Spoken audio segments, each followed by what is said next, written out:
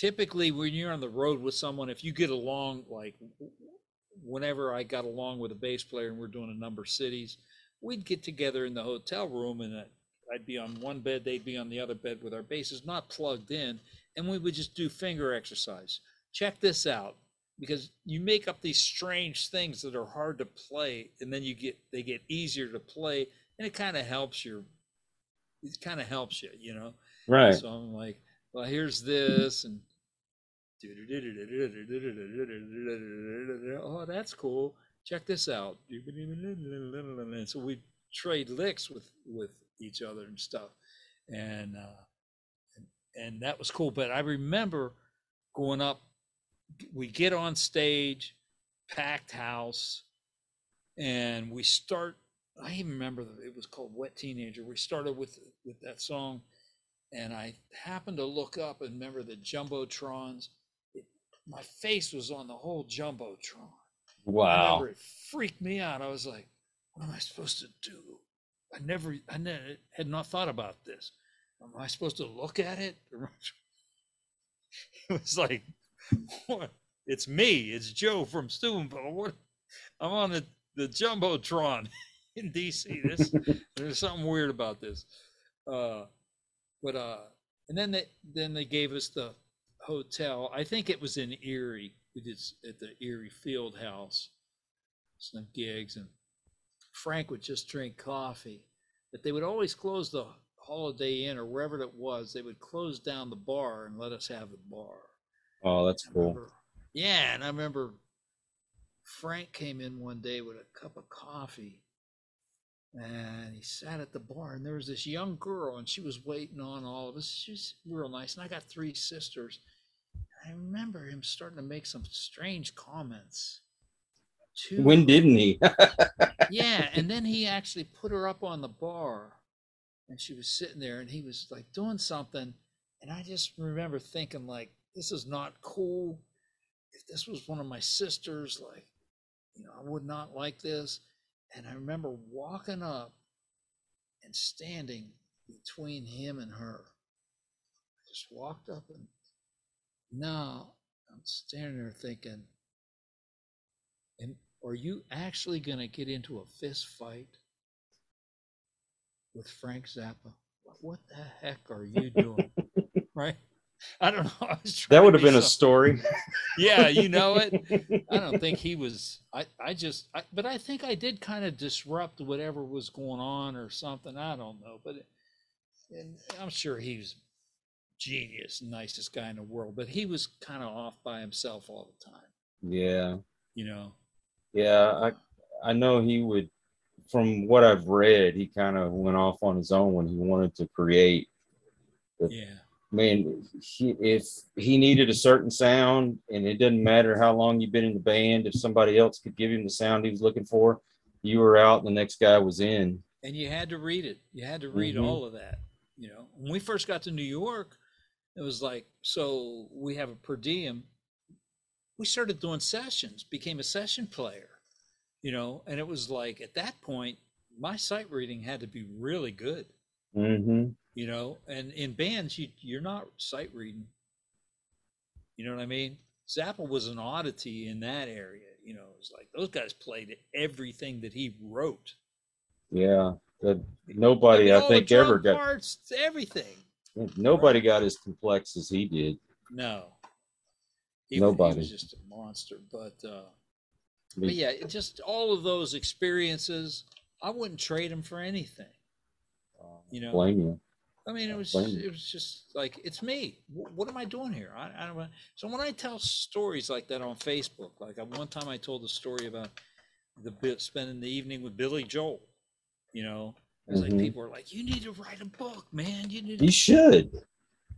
I don't have enough time. Well, so what I'm gonna do is I started doing blogs on my joemacri.com, my website, and you know I'm like typing on this, and I figured, you know what? I'm just gonna do it on Zoom, just me talking into the camera, tell the story, and if it needs to be transcribed someday, and I can put a collection of these stories and make a book of it, that's great.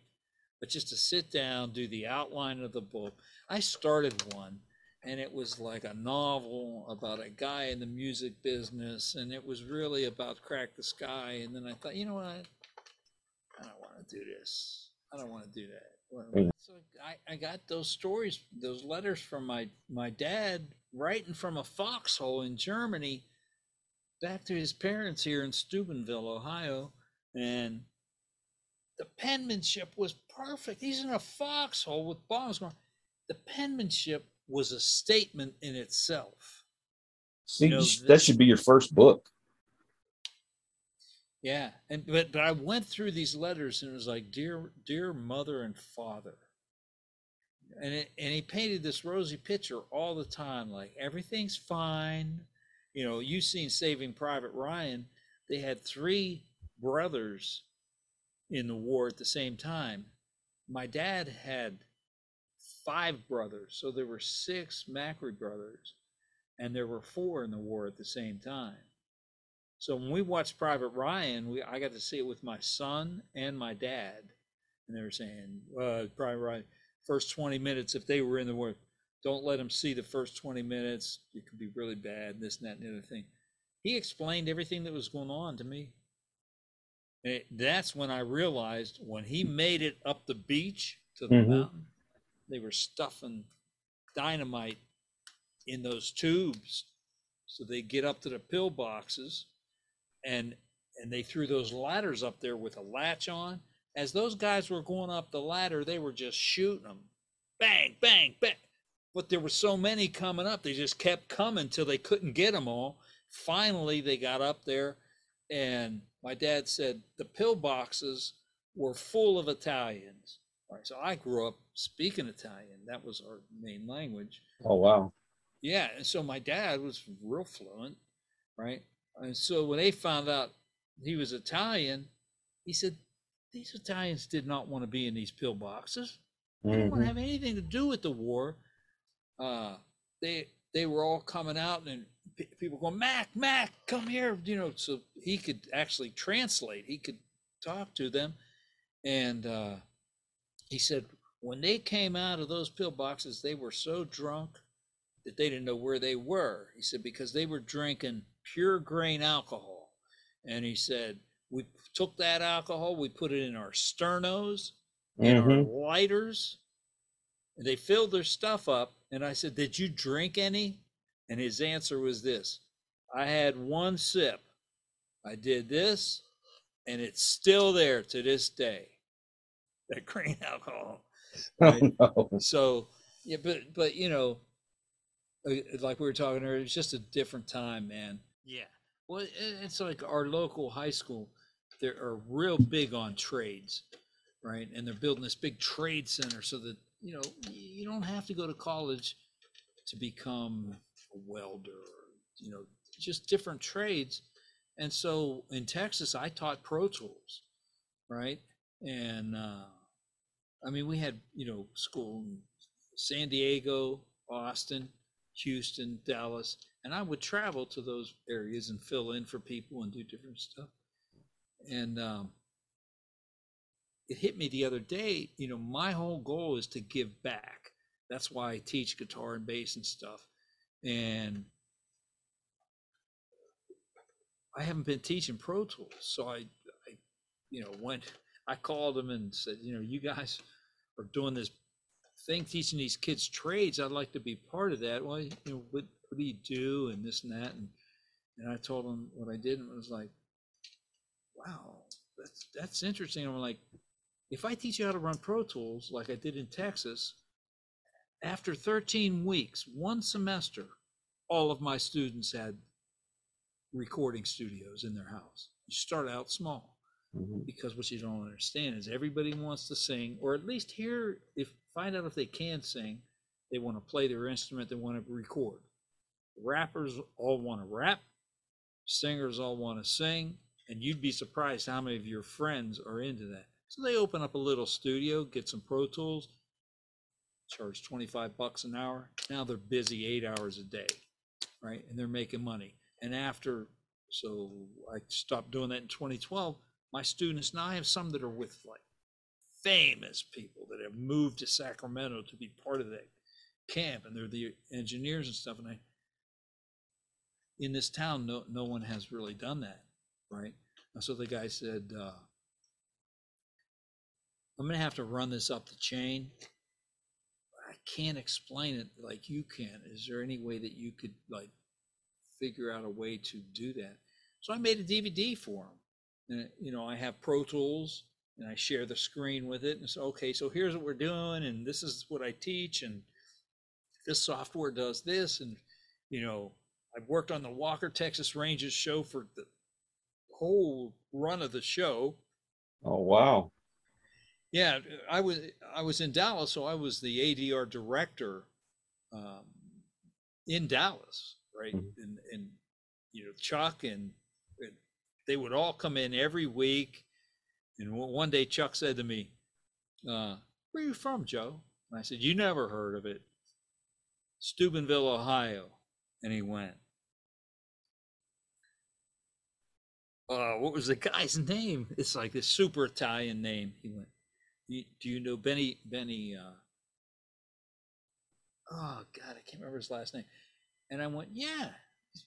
He said, I was his best man in Steubenville, and I wore my tux with my Chuck Taylor tennis shoes.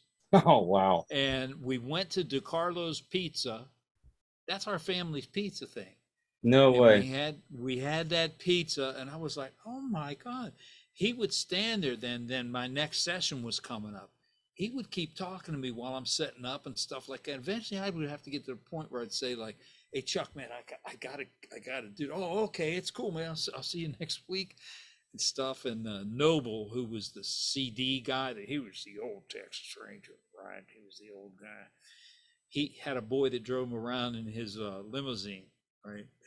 And you're like, Noble was his name. Noble's out in the parking lot. I'd always go out in the parking lot and meet him at his car and walk in with him, right? And he said, what? You know, the Republican Party just talking to me. They want me to run for Congress down here. And I said, well, maybe you should do it. And he said, I told them if they buy me a helicopter, I'll do it. He wanted a helicopter. Everybody started getting on Chuck. There was like this Chuck Norris humor thing and stuff like that. And I still see it on Facebook. And I'll say, I've never worked with anyone as nice as Chuck Norris. And he was into that, the Eagles drummer. Glenn Fry? No, the drummer, Don Henley. Oh, I mean, yeah, Don Henley. I don't know why I said Okay, Glenn so Fry. Don Henley is in that Dallas. Yeah, he's from Dallas. Well, he married a debutante too. Okay, so he's up there and Chuck's up there and this and that and the other thing. So I started, you know, just from talking to Chuck, started getting like information about this upper class, you know, of people and stuff. And then I met Erica Badu. You know who that is? Yeah, she's a singer, right? Yeah, and she started the whole neo soul thing pretty much, right? Yeah, she can sing. Yeah, man. And you know, the thing, I did a Robin Williams film with her. Wow. I did work on Fire Down Below, Steven Seagal. Like I got to do all these films. Oh, Mother-in-Law, the movie Mother-in-Law. Oh yeah. They took the Safety in Numbers thing that Ricky and I wrote that song, and they put DJ Lethal produced it in England and got a girl to sing it. I forget her name. Ellie Lawson is her name. And so it's the thing when they're driving up to, I don't know if you saw Monster-in-Law, but they're driving up to Jane Fonda's party. I remember, Jane Fonda but I didn't has watch told it. them that this was going to be casual. Mm-hmm. It's a black tie affair. She did it just so her son would not like J-Lo anymore. Right? And as they're driving up to the thing, our song's playing. Safety in Numbers is playing and stuff, you know. So I had all kind of like little like stuff. I had Faith Hill hold one of my songs for 2 weeks, which was when she became famous was when she did that Soda Shop video. Okay. It was like her first album. The next album they were saying is going to sell 7 million records, right? So I used to write a bunch of country songs. So, and I had a plugger in Nashville that would shop them. And I get this call one day, and it's from Faith Hill's people. And I'm like, "Hi, Joe. Listen, we heard the song American Boys, and we really like it. And now we're just holding it at this point, but I just wanted to let you know that we're holding it, and we really like it, and this and everything." For 2 weeks, I'm thinking, like, if I get on that, that's $1 million right now. Just one song at 50% publishing is going to get me $1 million. A couple of weeks later, they called back and said, "Listen, it's a little too young for her." And I knew that was my fear, that it was just a little too young, because I wrote it for these two girls from Birmingham that I was producing in Dallas. And they said, "We're not going to use it on this album, but we like the way you write, and just send us anything directly here," right? I never sent him anything after that, because I was just doing too many other things and stuff. But, I think about it, when something like that happens, you think, I'm not as bad as I think I am. You know what I mean? Like, I'm kind of in the running here and stuff like that. There's always had those little opportunities. I had Jessica Simpson became real big, right? Mm-hmm. Well, I knew her vocal teacher, right? So her vocal teacher is really, really, really good. And she called Tommy Mottola at CBS and said, "You need to come to Dallas and hear this girl sing." That's how Jessica got her deal. So they get her dad comes in, and they're all kind of Hollywooded up at this point, and gives me a tape that Ashley Simpson had done with Sugar Ray producing it. Oh, wow. Remember Sugar Ray? Yeah. Okay. Now, I don't know anything about Sugar Ray or anything, but all I know is when I heard that tape, I was like, this is some of the worst stuff that I've heard.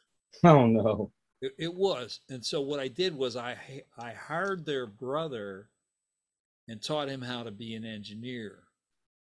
And it was good because we had solid state logic. We had really expensive gear and stuff like that.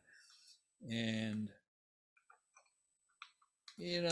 I kind of bowed out of that, the whole thing, because it's a long story. I don't want to get into it. But yeah, there was always these kind of people, like, and that was the cool thing about living in, like, Dallas. Like Andy Timmons, you know who Andy Timmons is? Yes. Okay, Andy. So I composed lots of commercials. Mm-hmm. Well, commercials pay a lot, so I was able to have Andy be my guitar player. So oh, wow. I have a session, so I call Andy for everything, and he'd come in and go like, "Well, what are we doing today?" And be like, "Harrison." Before I could even set the console up, he had his bottleneck out, and it sounded exactly like Harrison playing slide, right? Oh, wow. So I got to, work with people like that. Erica's one day, so when I'm doing the Robin Williams film with her, and she has to sing this song, "Crossroads, will you ever let him go? No. Will you hide the dead man's butt?" Allman Brothers. Mm-hmm. Sweet Melissa. Yep. Love that song. Singing the song, and I stopped. I stopped the tape, and I said, do you know this song? Do you know anything about this song? And she said, "No." And I walked out, and had a guitar in the studio, and I picked up the guitar, and she said, "Oh, you're a musician too?" And I said, "Yeah." And I explained to her what the song was, just about the band and Dwayne dying, and Sweet Melissa, and this was like his, backdoor girl, whatever, and and I sang the song for her, and I played it, Mm-hmm. and then she did it and all that, and then she came out and she said, "Would you do something for me?" And I said, "Sure." And she said, "Could you make me a couple tracks?" I said, "I'd love to." And she said, "No, you can't tell anybody this, but I'm going to do this one for Yoko, and it's Oh Yoko. And I want to do that for her, and give it to her. And I was like, I'll do it. So I started working on it, and all the lyrics, like when I'm shaving, I call your name. When it like didn't fit, Mm-hmm. right? So I did Across the Universe in a neo soul bag. And I loved it. I was thinking this is what she needs to do because the Beatle fans will love her. This will put her right down the mainstream, man. This is perfect. So I got that done. I didn't tell her, and I called her, right? I called her on her cell phone, and I said, Eric, I got your tracks ready. You want to come down and hear them? And she went, oh, darling, I'm in the middle of labor. She was having a baby. Oh, no. So then I ended up working with her producer, Madukwa Chinwa. And man, you talk about some soul. Like he was super good. And he's still a friend of mine on Facebook, and he's really good. He does all kind of cool stuff, plays every instrument and stuff like that.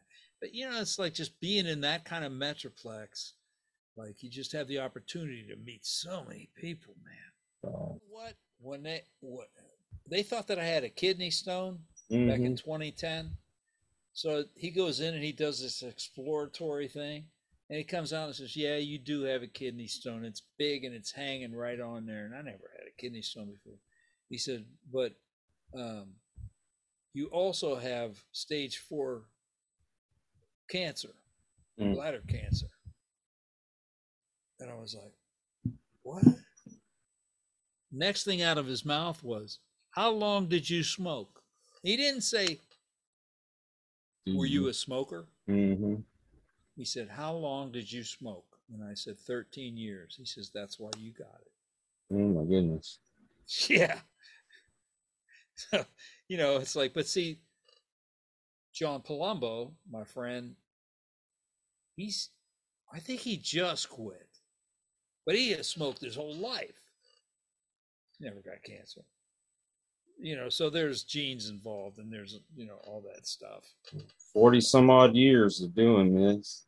Yeah. So, you're in the clear. But, I don't drink, I don't do drugs anymore. So if this is my worst habit, my wife puts up with it. You're in a good spot, man. Like, I would love to be doing what you're doing. Listen to music blessed. And hey, sometimes I get stuff that hasn't been released yet, and I get to sit here and listen to it. I mean, how many people can say they do that? I mean, I know there's folks out there who do, but there's not a lot. But thank you, and everyone out there, especially those who are my regulars. It's because of you I get to do this. And if you happen by here, this is your first time, I hope you enjoyed it and you'll come back. So please hit the subscribe button. And I have to say, please, even though I say it every time, you take care and be kind to one another. Amen. God bless you. And amen. Peace. Back at you, brother. And Joe, anything you want to say in parting here? No, just listen to the Kyle Yates show. And is that what it's called? This one is called Listen to the Vibes, but the channel is called The Vibes Broadcast. Listen to the Vibes Broadcast. I'm going to be listening, so you need to listen too. Joe Macri out.